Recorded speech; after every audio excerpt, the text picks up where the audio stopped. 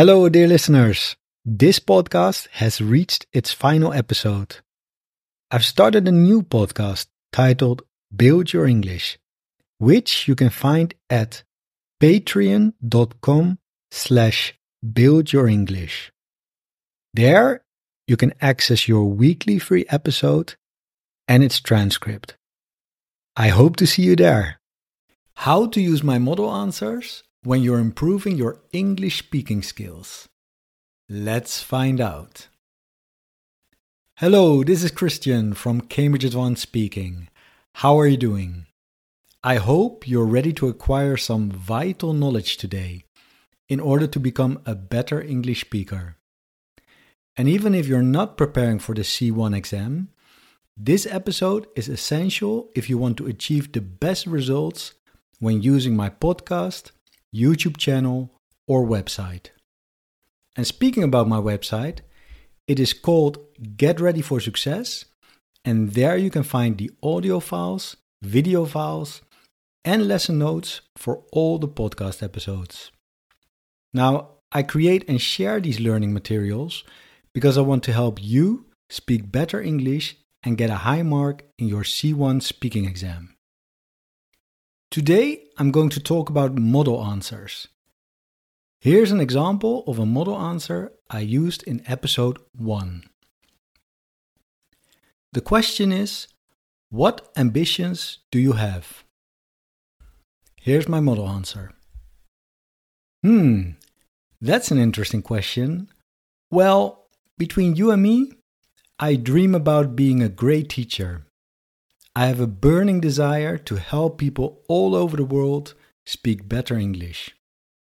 Of course, I know it's not going to be a walk in the park. There are going to be moments that I feel like giving up, but I'm willing to go the extra mile to succeed. Model answers, like the one I just shared, pose 3 interesting questions for listeners of my podcast. Question number 1. How do you know the model answers are good? Question number 2. Do they have enough C1 words and phrases? And question number 3. How do you actually use the model answers? In this episode, I'm going to answer all these questions for you. Are you ready? Let's get cracking. So first of all, let's talk about the quality of the model answers on this podcast. How do you know that the answers are actually of high quality? Well, I will answer 3 critical questions and then let you decide. Question number 1. Christian, what's your experience with Cambridge exams? So, I passed the Cambridge English C2 exam at grade A, according to the official statement of results. And what's more, I've been helping people prepare for the C1 and C2 exams for over 2 years now, so I know what it takes to get a high mark. Question number 2. What resources do you use? Well, to make sure I teach you relevant language, that is, natural spoken English that the examiners like to hear, I use loads of resources from renowned publishing companies such as Cambridge, Oxford, and Macmillan. Here I'm talking about English learning textbooks, dictionaries, and lots of exam practice materials. And then the third critical question you have to ask yourself, or you have to ask me, I should say, Christian, is your English correct? Well, I always check and double check when I'm in doubt. Sometimes I ask a native speaker for feedback, and other times I use dictionaries and other helpful websites such as ludwig.guru or Grammarly. And when it comes to checking my pronunciation, I use the Cambridge and Collins dictionaries, the UK audio. That's why I say contrast and not contrast. Of course, I'm only human, so like anyone else, I do make mistakes, but I always go the extra mile to avoid them. Okay, Now that you know how I create the model answers in my podcast episodes, I'll let you decide for yourself if they're good enough. Now, let's talk about the thing that everybody seems to want. C1 vocabulary. Here's the problem. Everybody wants to learn C1 or even C2 vocabulary. But examiners never think, wow, this person is using a C1 word. Instead, they evaluate your whole performance and hopefully, at the end of your speaking exam, they give you a high mark for your whole performance. Let me put it differently. To sound natural and intelligible, a C1 speaker will use simple words, such as and, but, because, maybe, very, happy. Now, it's true, to score a high mark in your exam, you need to use less common and idiomatic language.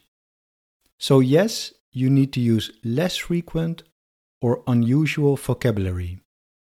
However, you have to be able to use them correctly. And that means learn how words go together and how to use them correctly within a grammatical structure. Let me quote from the C1 Handbook for Teachers. So the handbook says, the vocabulary and grammar range is the variety of words and grammatical forms a candidate uses. And at higher levels, candidates will make increasing use of a greater variety of words, fixed phrases, collocations, and grammatical forms. And this is where my model answers are helpful for you, because I make sure that they contain a great variety of words, collocations, fixed expressions, and grammatical forms. For example, I can use the word happy in my model answers, but I also use different ways of saying happy, such as cheerful, delighted, thrilled or thrilled to bits, pleased as punch. The same goes for connectors. I sometimes use but I also use however, on the other hand, that said. Got it? Okay, now let's look at the third and final question of today. How to use my model answers? Well, for starters, use both the transcript and the audio. And you can also use the slides on YouTube. It really makes all the difference. Secondly, don't memorize the answers. Don't memorize the model answers. It's not going to help you because the examiner will notice it and you will sound unnatural, also in your everyday English. What you can memorize, or maybe I should say what you should memorize, is the chunk or the phrase or the collocation. Just 2 or 3 words, not the whole sentence. All right? Let me tell you what I think is a good way of using my model answers. Learn to pick out the things that help you build better sentences and then practice with them. How do you do that? In 5 easy to follow steps. First of all, you should notice the connectors and start with the beginning of the sentence. So I'm looking for things like, for starters, at the opening of your answer. That said, when you're contrasting. Or all in all, when you're concluding. Yeah? Notice the connectors. Secondly, notice the collocations. So the words that go together. There are plenty of examples in the model answer that I'm going to repeat in a few minutes. Thirdly, notice the phrasal verbs. They are frequently used in natural spoken English. For example, Well, if I had to choose, I would go for da-da-da-da-da, right? I would go for means choose. Fourth, notice the grammatical structures, such as conditionals, or, for example, the structure with used to describe habits, routines in the past. Finally, practice by substituting. Take the model answer and substitute parts of it.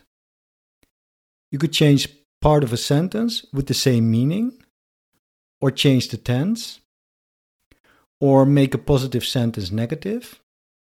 And last but not least, make the model answer true for you. And by making it true for you, you're getting lots of language hardwired in your brain, and this way you become a flexible English speaker. Let me give you an example of practice by substituting with help from the model answer that I shared at the start of this episode. And the question is, what ambitions do you have? Here's the answer. That's an interesting question. Well, between you and me, I dream about being a great teacher. Now you could substitute parts of that sentence with, well, to be honest, my aim is to be a great teacher. Did you hear the difference? Next sentence. I have a burning desire to help people all over the world speak better English. You could also say, I have a lifelong ambition to help people all over the world speak better English. Next sentence. Of course, I know it's not going to be a walk in the park. You could also say, of course, I know it's not going to be as easy as pie. There are going to be moments that I feel like giving up, but I'm willing to go the extra mile. You could also say, but I'm willing to bend over backwards. I'm willing to go bend over backwards to succeed. So there you have it. Practice by substituting. That's it. There you are. Now you know why and how you should use my model answers. They give you loads of ideas and vocabulary to practice with, and all this practice will make you a flexible English speaker. I hope you enjoyed this episode, and if you did, please share it with someone who could benefit from it. If you would like to suggest topics for future episodes, leave me a comment on my blog or on YouTube. And if you have any questions about this lesson or any feedback, then do get in touch with me. You can email me at christian@getreadyforsuccess.com, and as always, I'd love to hear from you. In the meantime, go and check out my website, Get Ready for Success. If you're preparing for Cambridge C1, it's a great place, full of interesting stuff. All right, that's all from me. Take care of yourself and each other, of course. Speak soon, my friends. Bye-bye. Oh, and one more thing. You might have heard that I have a new podcast. It's called Build Your English. Every week, from Monday to Friday, I publish 10-minute lessons that teach English in a fun and effective way. I talk about all sorts of topics, from everyday subjects like food, travel, books, and language learning, to more serious ones like history, politics, culture, and even philosophy. The episodes are spoken at a speed you can understand and come with downloadable MP3 files and PDF transcripts. So by dedicating just 10 minutes a day to our lessons, you won't just see improvements in your English, you'll also enjoy the learning journey. I invite you to listen to an episode and see for yourself. Patreon.com/buildyourenglish. Patreon.com/buildyourenglish.